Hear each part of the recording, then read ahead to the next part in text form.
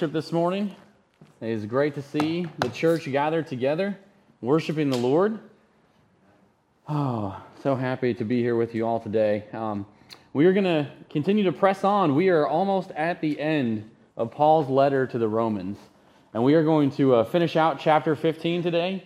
So I'd like you to go ahead and open your Bibles with me to chapter 15, and we're going to read verse 14 all the way through the end. So we got about 20 or 19 verses in there. So go ahead and just take a minute to that as we read together and draw our attention to God's Word today. Romans 15, starting in verse 14. Paul writes, "I myself am satisfied about you, my brothers, that you yourselves are full of goodness, filled with all knowledge, and able to instruct one another. But on some points I have written to you very boldly by way of reminder, because of the grace given me by God to be a minister of Christ Jesus to the Gentiles, in the priestly service of the gospel of God, so that the offering of the Gentiles may be acceptable, sanctified by the Holy Spirit.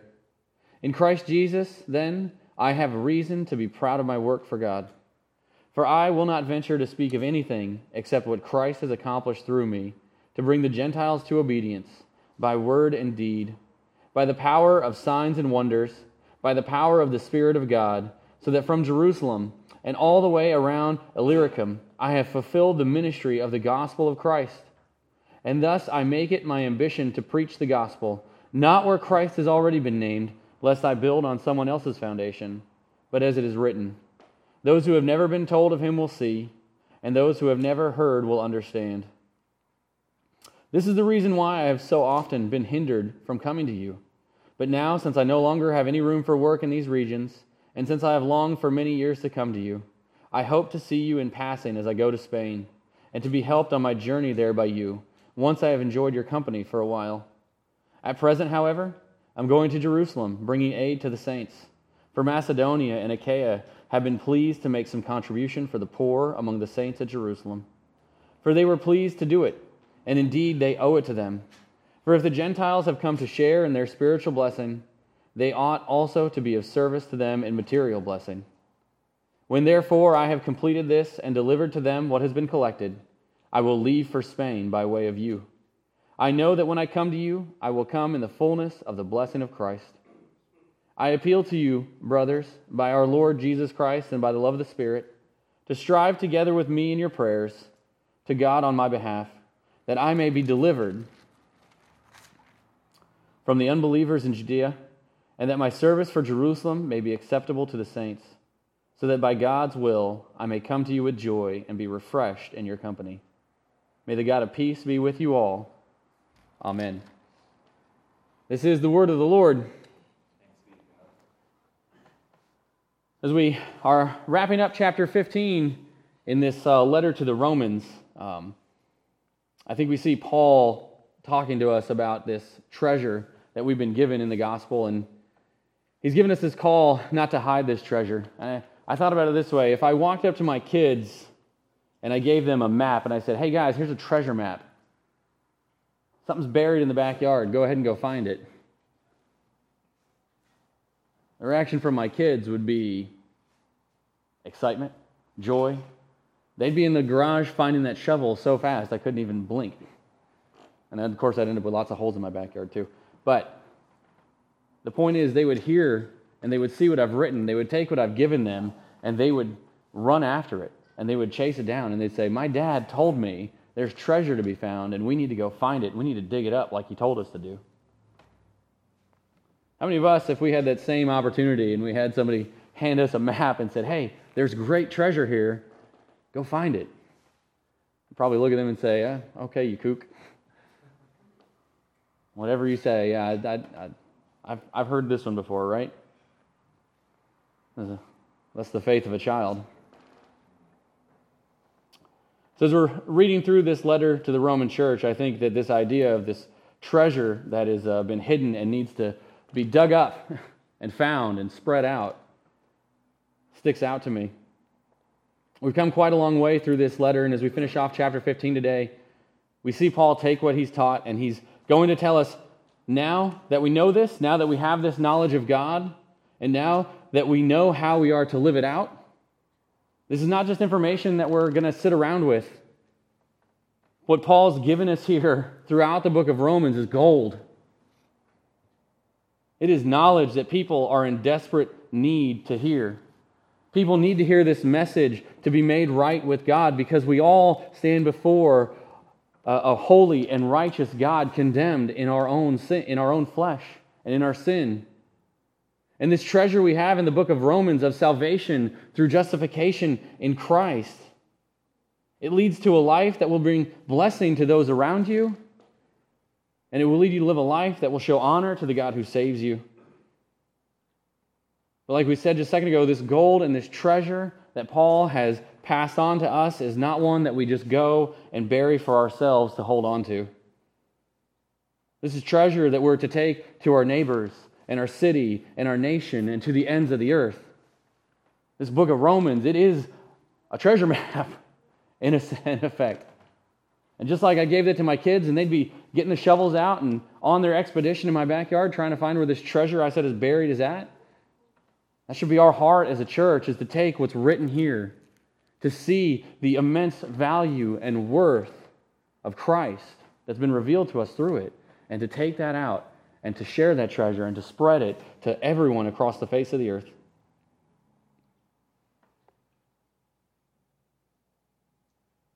We've been given this letter to the Romans, like we said, is to be taken across the ends of the earth. That's why this screen has said for the last year and a half as we've gone through Romans, Christ to all nations. And I cheated on my heading for the sermon today. I just stole the heading for the entire book. But this chapter, this end of this chapter is Paul telling us Christ is going to all the nations. And he has a part to play in that. And we have a part to play in that. We repeated many times throughout this, through our journey through the letter of Romans, Pastor Mike Cain's summary of the book of Romans. Anybody remember that? It's been a while since we've said it, but he described the book of Romans as the one true God's, one true way for all the world to be right with Him. We've seen this one true God revealed to us in this letter. We've seen His one true way of salvation revealed to us in this letter. And now in the end of chapter 15, Paul tells us of this mission that he's on, to see this knowledge that he's given to us, to see it go to the people of every tribe, tongue, and nation in order that they may be made right with God. There's a challenge for us here as we read these words, even for us here 2,000 years later after Paul penned this letter to the Romans. We're not passive bystanders of what's going on here. We're not to just sit around and hold on to this knowledge. But we should be looking for ways to be active participants in heralding this good news of the gospel, and to take what we've been given freely and not just hide it away for our own knowledge or to make ourselves feel better, but to take this great gift and, like Paul, who is taking it to the nations, to take it and to partner with one another, with other churches, with brothers and sisters in the faith, just like Paul did with the Roman church so long ago, to partner with them in that mission and to actively take this good news of Jesus out to the world. I think we see the theme of this passage summarized in verse 20, where Paul tells us that it is his ambition to preach the gospel, not where Christ has already been named. The mission Paul is seeking to fulfill is to see churches planted and to see the gospel take root and to see people have the fruit of the Holy Spirit in their lives in places that it's never happened before. And as they come to this fullness of knowledge, we see even these churches, even these new believers, even these people who have found this newfound treasure join in the mission to spread the good news of the gospel. They become partners with Paul as he's traveling the ancient world to tell people about Jesus. Here in Romans 15, Paul tells us what he's done, and he tells us what he's still intending to do. And he tells the church in Rome his plan and his hope for his future travels and his future missionary work. He tells him where he hopes the Lord will take him. Take him to places the gospel has not yet gone, to places, as Paul says, where Christ has not yet been named. And this is going to leave us a challenge today too. This is going to leave us to join in with Paul, to do similar to what he says in verse 30, where he appeals to the church in Rome to strive together with him. We get to strive together for the sake of the gospel. We get to strive together in our prayers, in our labors, in our resources that we've been given to share the good news that has so radically transformed us and has given us a hope beyond anything else this world would ever try to tempt us with. We land in our text today now after spending what has been the last chapter and a half instructing the church in Rome how to live together in harmony, following Christ's example.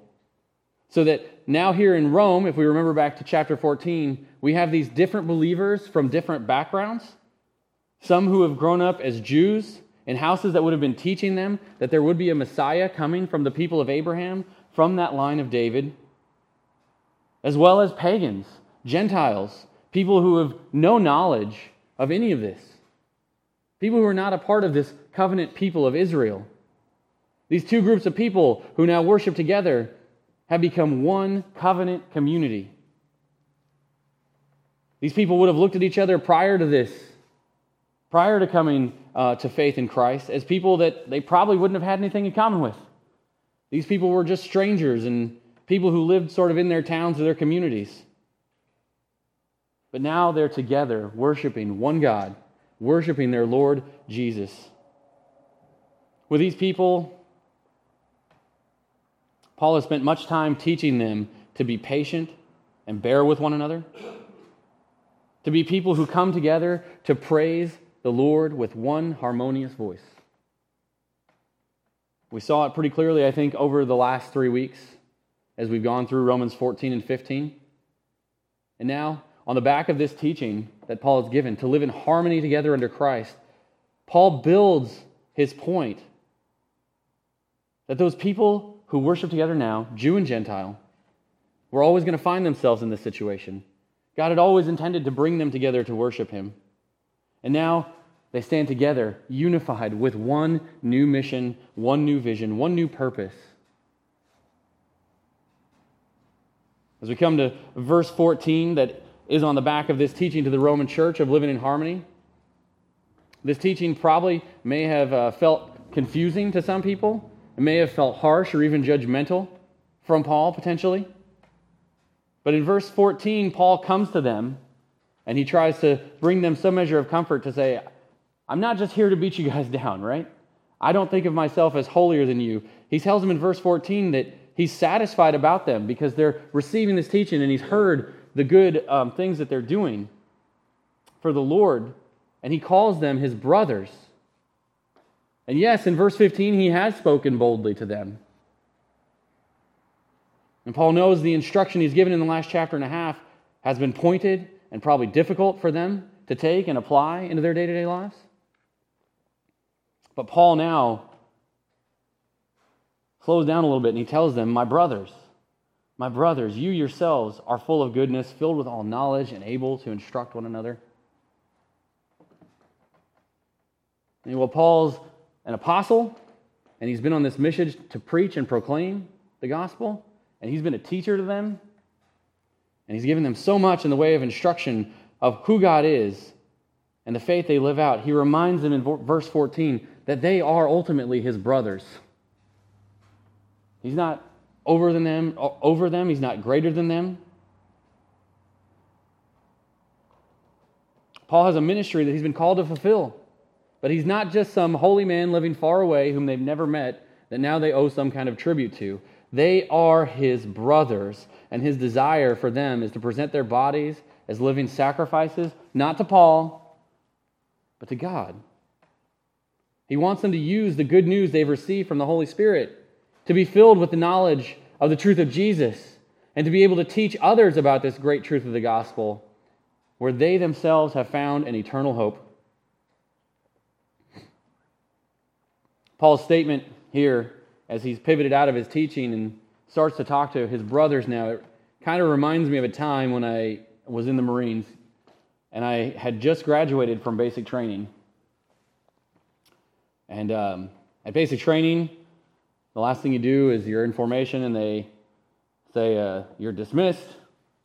Everybody does an about face, shout "oorah" really loud, and then at that point the formation dissolves and you're free to go. And for the first time in 3 months, I found myself able to leave that base. Of course, as soon as I found my mom in the stands, though, she looked at me and said, "Can we meet one of your drill instructors?" I said, No. Why in the world would you want to do that? But I obliged, and we found Staff Sergeant Saratelli, who wasn't exactly the nicest guy to me for the previous 3 months. And I embarrassingly watched my mom look at him and ask him, "Do you think he's going to be a good Marine?" That's when he had done something I had never seen him do to that point. He smiled. And he told my mom he's going to be all right. He's going to be all right. Just made my life terrible for 3 months, buddy. This man who spent the last 3 months instructing me, training me on what it meant to be a part of this family of Marines, he looked at my mom in this moment. And after everything he put me through, after all the hardship that I went through, he told her at this time that I wasn't just a recruit anymore. But he saw me now as his brother in the service. Much lower ranking brother, yes. But I'd gone through the training. I'd passed the test. He did what he needed to do to train me and teach me, but now we're brothers and we're on one mission together. And that's Paul right now with the church in Rome. He's gone through boot camp. He's gone through the boot camp of the Christian faith in this letter to the church of Rome. And even though he's written boldly, and even though he has challenged this church in Rome in many ways, he's writing now to his brothers in the faith. And his goal in writing this whole time has been teaching the church of Rome that they would become brothers and that they would continue to build other brothers up in the faith. Paul's passing on what he's learned and what he's known and what he's gotten from Jesus himself to the church in Rome to see them continue to pass that on now too to the brotherhood of believers that's there. Paul's been given this specific call and this job to do, and his writing here is not that he is some kind of superior follower of Jesus. No, we know Paul doesn't believe that about himself. In 1 Timothy 15, he calls himself the chief of sinners. But he's writing this letter to his brothers who he longs to see grow in their faith so that they're filled with the knowledge of God so that they can continue their work now instructing one another as Paul has instructed them. This is about replicating what's already been built. This is about taking what's been built and making it happen again and again and again. Paul describes this work that God's called him to as a priestly service of the gospel in verse 16. I heard someone describe the work of a priest before. I don't remember who said it, but I heard this recently. But the work of a priest is to go before God for the people. Here Paul says he's doing a priestly service as he ministers to the Gentiles to see them sanctified by the Holy Spirit as living sacrifices to God. This is why Paul writes this letter to the church in Rome. He wants to see them mature in their faith. He wants to see Christians have a fuller understanding and knowledge of God, so that the fear of God that comes from the knowledge of Him would bring about an obedience of faith in Christ for the forgiveness of sin in their lives. This priestly service is what Paul has been called to. To go to the Gentiles, to prepare them as a living sacrifice, like we saw back in Romans 12:1, and to turn around and present it back to God. This is the work of God that the work that God has called Paul to. And this is why he says that this is the only boast he can claim in life now. Look back at verse 17 with me. In Christ Jesus, then, I have reason to be proud of my work for God. For I will not venture to speak of anything except what Christ has accomplished through me, to bring the Gentiles to obedience by word and deed, by the power of signs and wonders, by the power of the Spirit of God, so that from Jerusalem and all the way around to Illyricum, I have fulfilled the ministry of the gospel of Christ. Paul was a man who could have had much to boast about in his life. This statement in Romans 15:17, it reinforces something Paul tells the church often, because he is a man who worked hard and was diligent and was disciplined and was pursuing life as this holy religious leader in Israel. In Philippians chapter 3, starting in verse 4, Paul writes this, "Though I myself have reason for confidence in the flesh also, if anyone else thinks he has reason for confidence in the flesh, I have more. Circumcised on the 8th day of the people of Israel, of the tribe of Benjamin, a Hebrew of Hebrews, as to the law, a Pharisee, as to zeal, a persecutor of the church, as to righteousness under the law, blameless. But whatever gain I had, I counted as loss for the sake of Christ. Indeed, I count everything as loss because of the surpassing worth of knowing Christ Jesus my Lord. For his sake I have suffered the loss of all things and count them as rubbish, in order that I may gain Christ and be found in him, not having a righteousness of my own that comes from the law, but that which comes through faith in Christ, the righteousness from God that depends on faith." Paul was a well-educated man. He was a well-respected man. He was working his way up the ladder in Israel of the Pharisees.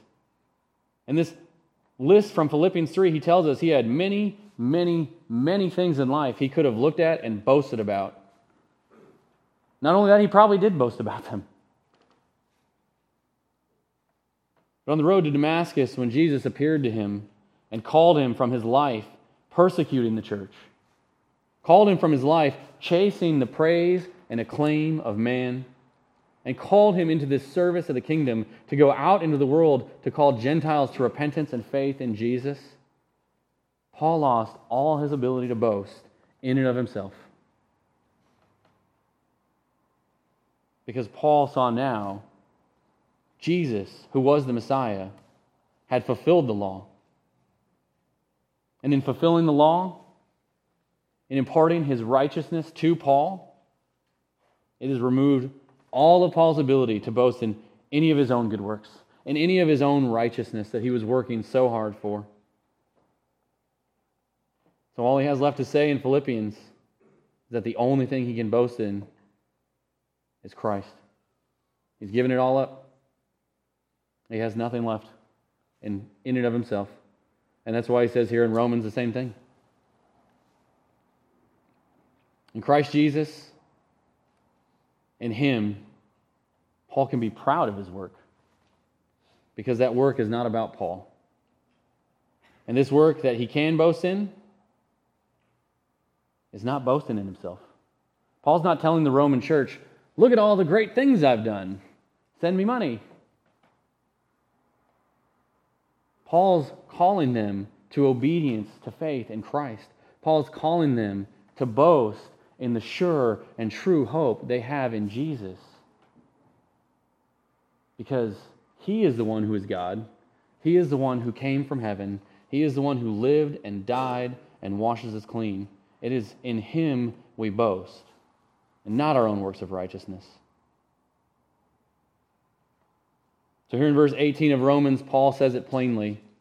I can boast because my boast is not in me. I can only speak to these matters that we speak of right now because of what Jesus has done in me. Paul has experienced this radical transformation of life. He's experienced a radical transformation of his heart's desires, and he's found himself with a call in his life that is the exact opposite of what he's doing when we meet him in Acts chapter 7. Does anybody remember where Paul is and what he's doing when we first see him in Acts? He's leading the charge, stoning Stephen. He's murdering Christians for proclaiming their faith. He is a zealous man under the law. And that all changes on that road to Damascus when Jesus knocks him from his horse and blinds him and tells him, I've got a mission for you, Paul. Your life is going to be radically different. That same man who's writing this letter now to build the church up, it was his mission. He had made it his mission to destroy the church, to put an end to the movement that was spreading amongst the Jews. In verse 19, Paul tells us that the Holy Spirit has given him the power of signs and wonders as he's traveled the ancient world to proclaim now this good news of the gospel to the Gentiles, this good news of this Jewish Messiah, this good news of who God is. This good news that this blessing of Abraham, his offspring, that would bring a blessing to the nation, has come into the world. And now that he's here, he's reaching out to all nations to call them to repent of their sin, to be forgiven, and to be reconciled to God. This man who is set on destroying these disciples of Jesus ends up being one of the main vehicles God uses to take this message out far beyond the borders of Israel. Paul has no room to boast. Not in and of himself. His entire life is a miracle of God. He has no room to boast, and all he can do now is to be obedient to what Christ has called him to do.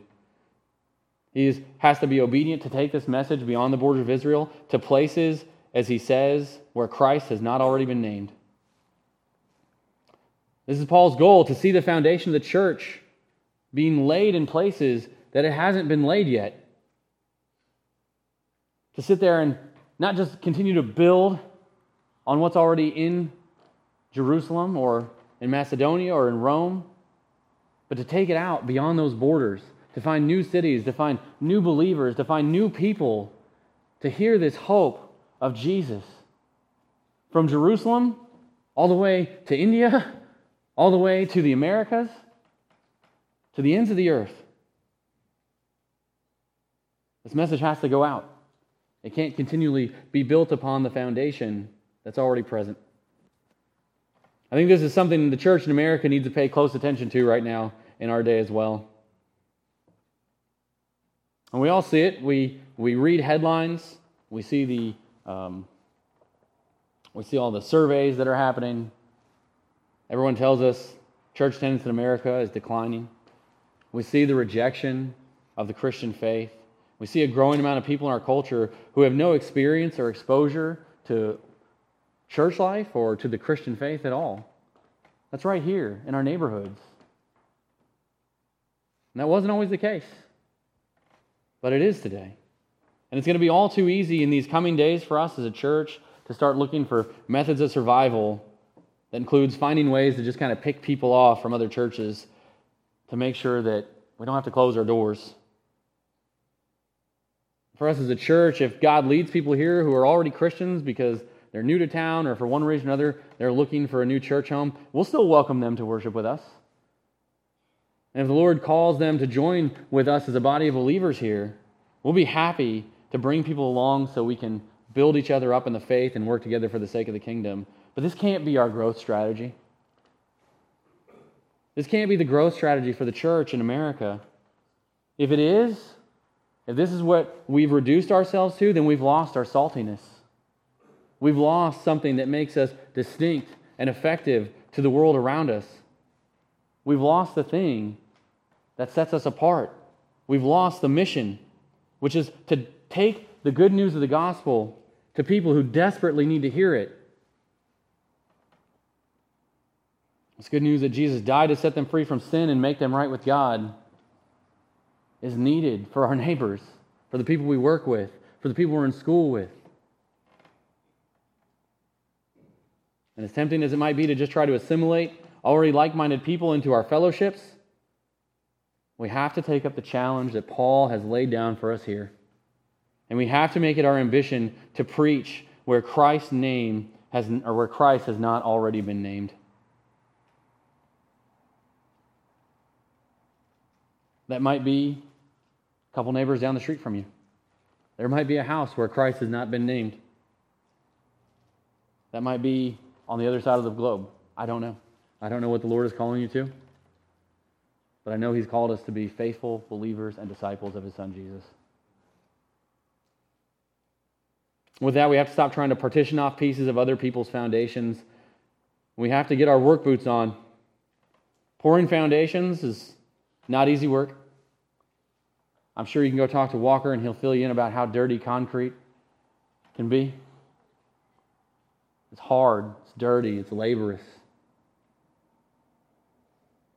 But there are foundations of faith to lay into people's lives that we haven't even met yet. There are people that the Lord will be bringing into our lives that need to hear this good news of who Jesus is, coming into the world, dying to set them or save them from their sins. And we need to be ready to jump in and get a little messy.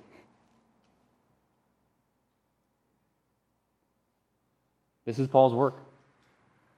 Preaching the gospel and seeing people who are far from God brought into the family of God through repentance and faith in Jesus. And Paul takes this message to all nations. This work has kept him busy, he tells us. Paul tells us in verse 22 that he is writing this letter to the Romans because I still haven't been able to come see you yet. I want to come see you, but there's been so much going on. I have so often been hindered from coming to you, he says in verse 22. Paul has traveled all over these areas of the Eastern Mediterranean, and he hasn't been able to get to this church in Rome. And though he's obviously heard of them, he still has yet to be there. But he tells this church in Rome that I'm going to come and see you. I've got other places to go still, but I'm going to be coming to see you. Because Paul tells him, when I come to Rome, I'm coming to Rome to stop, to be encouraged by you, to get to know you a little bit, to build each other up in our faith. But that's not my final destination. Lord willing, I'm going to Spain. There's places where Christ still has not been named yet, and Paul says, I will go to the edges of whatever map I have, to the far reaches of the earth, to take the good news of the gospel to those people. So I'm coming to Rome to see you, but be ready to encourage me because I've got other places to go once I'm here.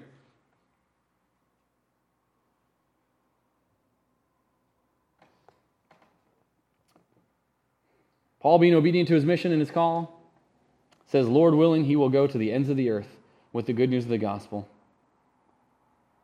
And even though this is the case, there are still other matters Paul tells the church in Rome that he has to deal with in his immediate future. And it's going to delay his coming for a little bit longer because he has to go to Jerusalem first. Verse 26, we see these churches in Macedonia and Achaia, they have collected a contribution for the poor in Jerusalem. And this act of love and support for the Christians whom they probably likely never met. It comes from this heart to see practical needs of their brothers in Jerusalem met. Because of the spiritual blessing these brothers from Jerusalem have sent out. This message of the gospel wasn't contained in Jerusalem. It was taken out to towns all across Rome. And now these brothers and sisters in the faith in Macedonia and Achaia have heard of these needs. And they want to contribute. They want to give. They want to be a part of this mission that Paul is on right now. So they do what they can. And they said, we have resources. We want to care for our brothers in Jerusalem too. Paul tells us that this is a good thing. This is a good thing for them to do. This is good for them to do, to be joining in with this work in whatever way they possibly can. These churches are probably full of Gentile believers in Macedonia and Achaia. And they've received this gospel message, and now they're answering the call of every Christian to contribute to the needs of the saints and to be a part of this gospel work that extends beyond their own cities, that crosses borders and people groups. The news that these churches in Macedonia and Achaia are contributing to the needs of the saints and ultimately to the work of the kingdom going forward is the right response to the good news they've received. Paul has not only seen the people in these churches saved, but now they are commissioned into the work of making disciples.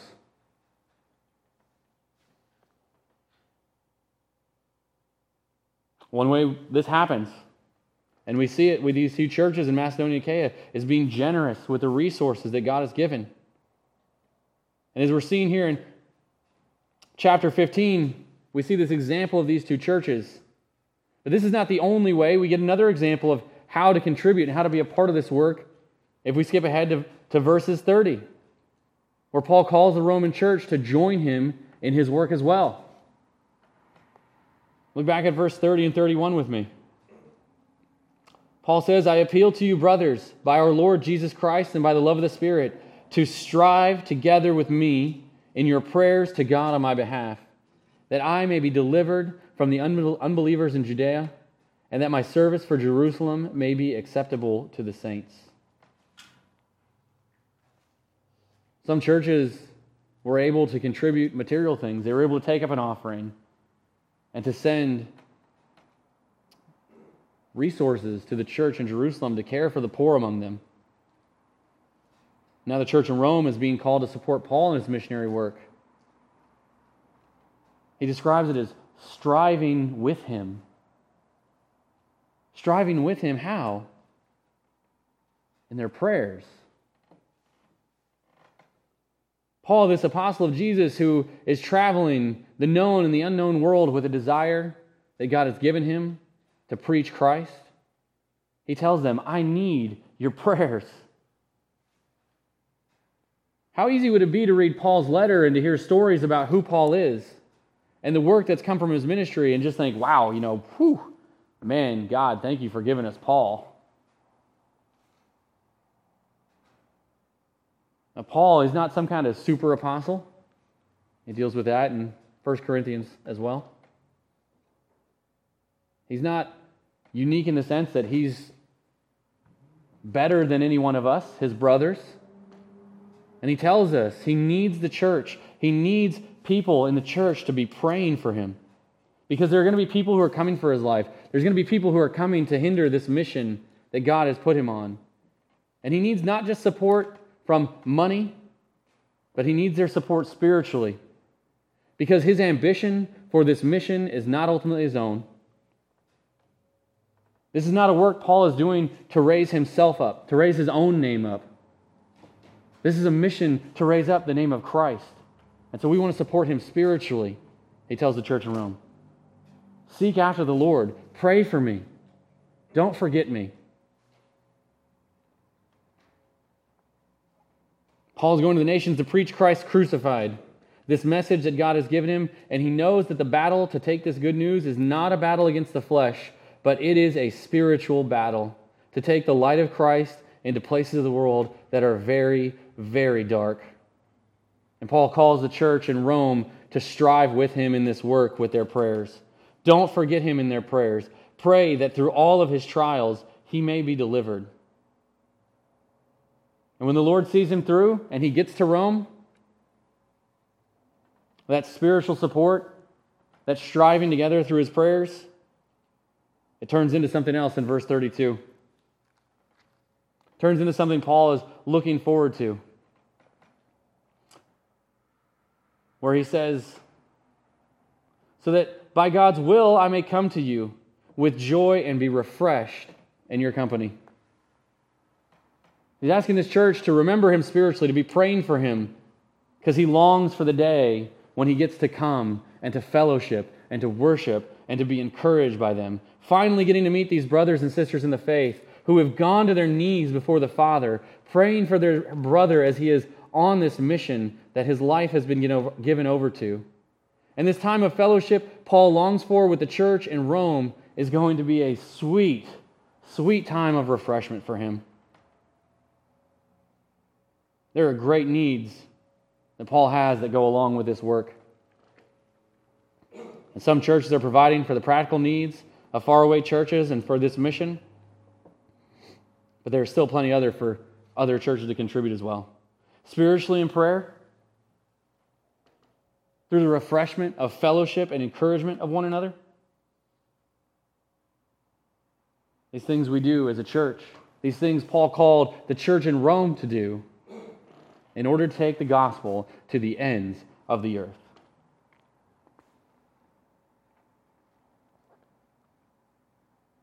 Paul's example here in this portion of Romans chapter 15, I think, leaves us with a few points of application for us to consider in our own lives. Obviously, these words were written to the Church of Rome a long time ago. But I think through them, we see a few things that we can take and cling to and hold on and really apply in our own lives. I think the first thing I want us to consider as we think about Paul and his words to the church in Romans 15 is what godly ambition and pride look like. Paul uses these words back in verses 7. In Christ Jesus, then, I have reason to be proud of my work for God. And again, he talks of his ambition to preach the gospel, not where Christ has been named. These are two words typically we don't think of very highly in the Christian life because in and of ourselves, when we apply them to our own work, they tend to lead us astray. When we're looking to build ourselves up or chase after our own ambitions or to make a name for ourselves. But Paul shows us what godly ambition looks like. That godly ambition to see Jesus be made much of among people who haven't seen him. That can live itself out in our lives in the way we walk through our lives, right, day to day. That should cause us to want to look like what Paul described back in Romans 12 when he laid out what those marks of a true Christian should look like. That's a good godly ambition to exemplify those characteristics, right? To seek to be that living sacrifice in this world with so many unbelievers, so many people who reject the truth of the gospel. When we have that ambition to be godly in our actions, to be obedient to Christ in such a way that we are glorifying him in the way we talk, in the way we act, in the way we love one another, it's going to stand out. It's going to stick out in such a way, just like what Paul's doing. He's going to be naming Christ to people who've never heard his name before. This is a good ambition, to seek the will of God, to live according to his ways and according to his precepts. Godly ambition and pride do have a place in our lives, but we have to remember that their place isn't about elevating us or trying to make us look good. It is all about elevating Jesus, bringing attention to him and his glory. And we do that through our actions and through the way we care for one another, through the way we treat our neighbors. Because it's going to look radically different. At least it should if we're doing it right, right? I think the second thing for us to think about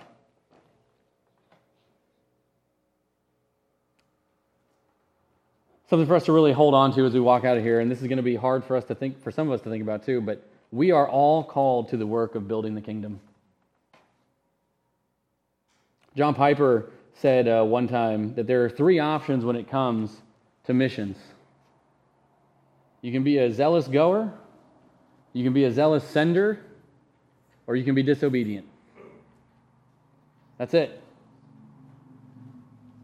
You're going to go and you're going to follow a call on your life that God has given you to take this message to people who've never heard it before. Or you're going to be somebody who is going to zealously send those people who have that call. It's not a sin if you don't feel called to go overseas. If you feel indifferent towards people hearing the gospel, yes, that's something to repent of. But you may not be called to go to an overseas mission field. You may not be called to go to Afghanistan or China or somewhere very hard in the world with the message of the gospel. But we should have a tremendous amount of zeal to see people who have raised their hand and say, God has called me to this place, to be supporters of them and to send them out and to be ready to support them with our resources, with our prayers, when they come back with fellowship and times of encouragement and refreshment. We have to be one of those first two, otherwise we'll end up being disobedient. It reminded me of the parable of the talents in Matthew 25, in verses 14 to 30. I'm just going to read that for us here. Jesus is telling three parables about what the kingdom of heaven is like, and in this parable he says this: "For it will be like a man going on a journey who called his servants and entrusted to them his property. To one he gave 5 talents, to another 2, to another 1, to each according to his ability. Then he went away. He who had received the 5 talents went at once and traded with them, and he made 5 talents more. So also he who had the 2 talents made 2 talents more. But he who had received the 1 talent went and dug in the ground, and hid his master's money. Now after a long time the master of those servants came and settled accounts with them. And he who had received the 5 talents came forward, bringing 5 talents more, saying, Master, you delivered to me 5 talents? Here I have made 5 talents more. His master said to him, Well done, good and faithful servant. You have been faithful over a little, I will set you over much. Enter into the joy of your master. And he also, who had the 2 talents, came forward, saying, Master, you delivered to me 2 talents. Here I have made 2 talents more. And his master said to him, Well done, good and faithful servant. You have also been faithful over a little. I will set you over much. Enter into the joy of your master. He also had received 1 talent, came forward, saying, Master, I knew you to be a hard man, reaping where you do not sow and gathering where you scattered no seed. So I was afraid, and I went and hid your talent in the ground. Here, you have what's yours. But his master answered him, You wicked and slothful servant. You knew that I reap where I have not sown and gather where I scattered no seed. Then you ought to have invested my money with the bankers, and at my coming I should have received what was my own with interest. So take the talent from him and give it to the one who has 10. For to everyone who has more will be given, and he who has an abundance, and he will have an abundance. But from the one who has not, even what he has will be taken away, and cast the worthless servants into outer darkness. In that place there will be weeping and gnashing of teeth. It should be a terrifying picture for us to think of all that God has given us, and to think how often we are just indifferent to his mission. How often do we take the talent he's given us and we bury it in the ground for whatever reason that may be? There's zealous goers, there's zealous senders, and there's disobedient. And we don't need to be like this foolish servant who had a treasure, who had a gift that was immeasurable worth, and he took it and he buried it. We all are on this mission together, church. We're missionaries right now, right where we live, right where we stand. There are people who are lost that need this treasure, that need to hear this good news of the gospel. That doesn't mean you have to go, and you may not be gifted as an evangelist. That's a gifting. That's not something that we're all just given, but we're all disciples. And we all get to live out what it looks like to be a disciple of Jesus in our neighborhoods and at work. So don't bury our talents here. Let's go zealously. Let's send zealously. Let's not be disobedient. Last thing I want us to think about as we think about this letter, or the end of chapter 15 in this letter, is that there is sweet fellowship we get to enjoy when we labor together. Like Paul, who pleads for prayers, and he cries out to his brothers in the church of Rome, strive with me. I haven't come to you. I haven't been able to see you yet. I'm coming. And when I come, I need you to strengthen me because I've got to go past Rome. There's the ends of the earth still for me to go to. And he's longing to be refreshed by their company. We reap that benefit still today. That's why we're here this morning. That's what we're doing here, right? It's nice. It's sunny. It's going to be like in the 60s today. I think I said this all the time. It's like, I drive past the golf course on the way down here. There's already people out golfing. There's plenty of fun things we could do. There's plenty of things that we could kind of fill our flesh with. But we all are here, compelled by the Spirit to come together. Why? To encourage one another, to worship, to sing, to lift our hands and to praise our God. Right? This is a refreshing time. We want the world to know what this time is like and what it is to be refreshed in the Lord, and we want to see them come and join us, right? We reap that benefit today. In some ways, we understand, too, what Paul's talking about. Thinking about Paul and talking about this time of refreshing, I couldn't help but think about our missionaries across the earth that we support. And I think about Keith and Debbie who were here this past summer. Man, that was great to see them. To hear what God's doing at Veritas Church in Rizzano, Italy. They've been there for 15 years. Started with just them reaching people in their neighborhood and their community around them. They're so big they need a new building now. 120 people have been reached with the gospel in this place that is filled with secularism. That's the kind of refreshment we need. We need to hear these stories of brothers and sisters who are faithfully taking what God has given them and seeing lost souls saved. We need that. We need to hear that. We need to see that. But we need to be that for each other too. We're on a mission together. We need to take everything that Paul has given us in these first 15 or those first 11 chapters of Rome, where we got this great knowledge of God and who He is and how He works out salvation. And then we need to apply those things of chapter 12 that tell us how to be Christians, what it looks like to be a faithful believer, and how we glorify God in our lives. Now we need to take it in verse 15, and we need to take that news and not hold on to it for our own sake, but we need to spread it to the ends of the earth, everywhere where Christ has not been named, because our boast is in Him. Let's pray. Father, we come to You and we leave everything in Your hands right now, Lord. God, we do have no boast in and of ourselves. Our boast is only in Christ and what You have done for us. And Lord, we gather together to refresh one another with this good news.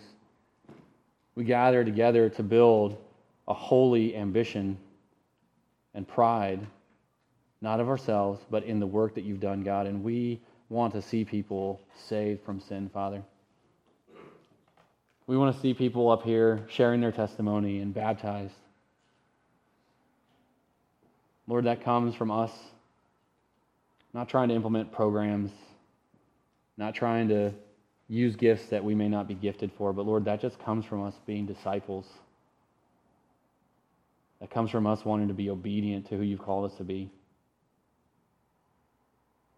That only comes, Lord, from Your Spirit working in us. So, Father, let Your Spirit work in us this morning so that we would just be vessels, God, vessels used to spread this good news, Lord, this hope of eternal life in Christ, this hope that we have to be made right with You, Father.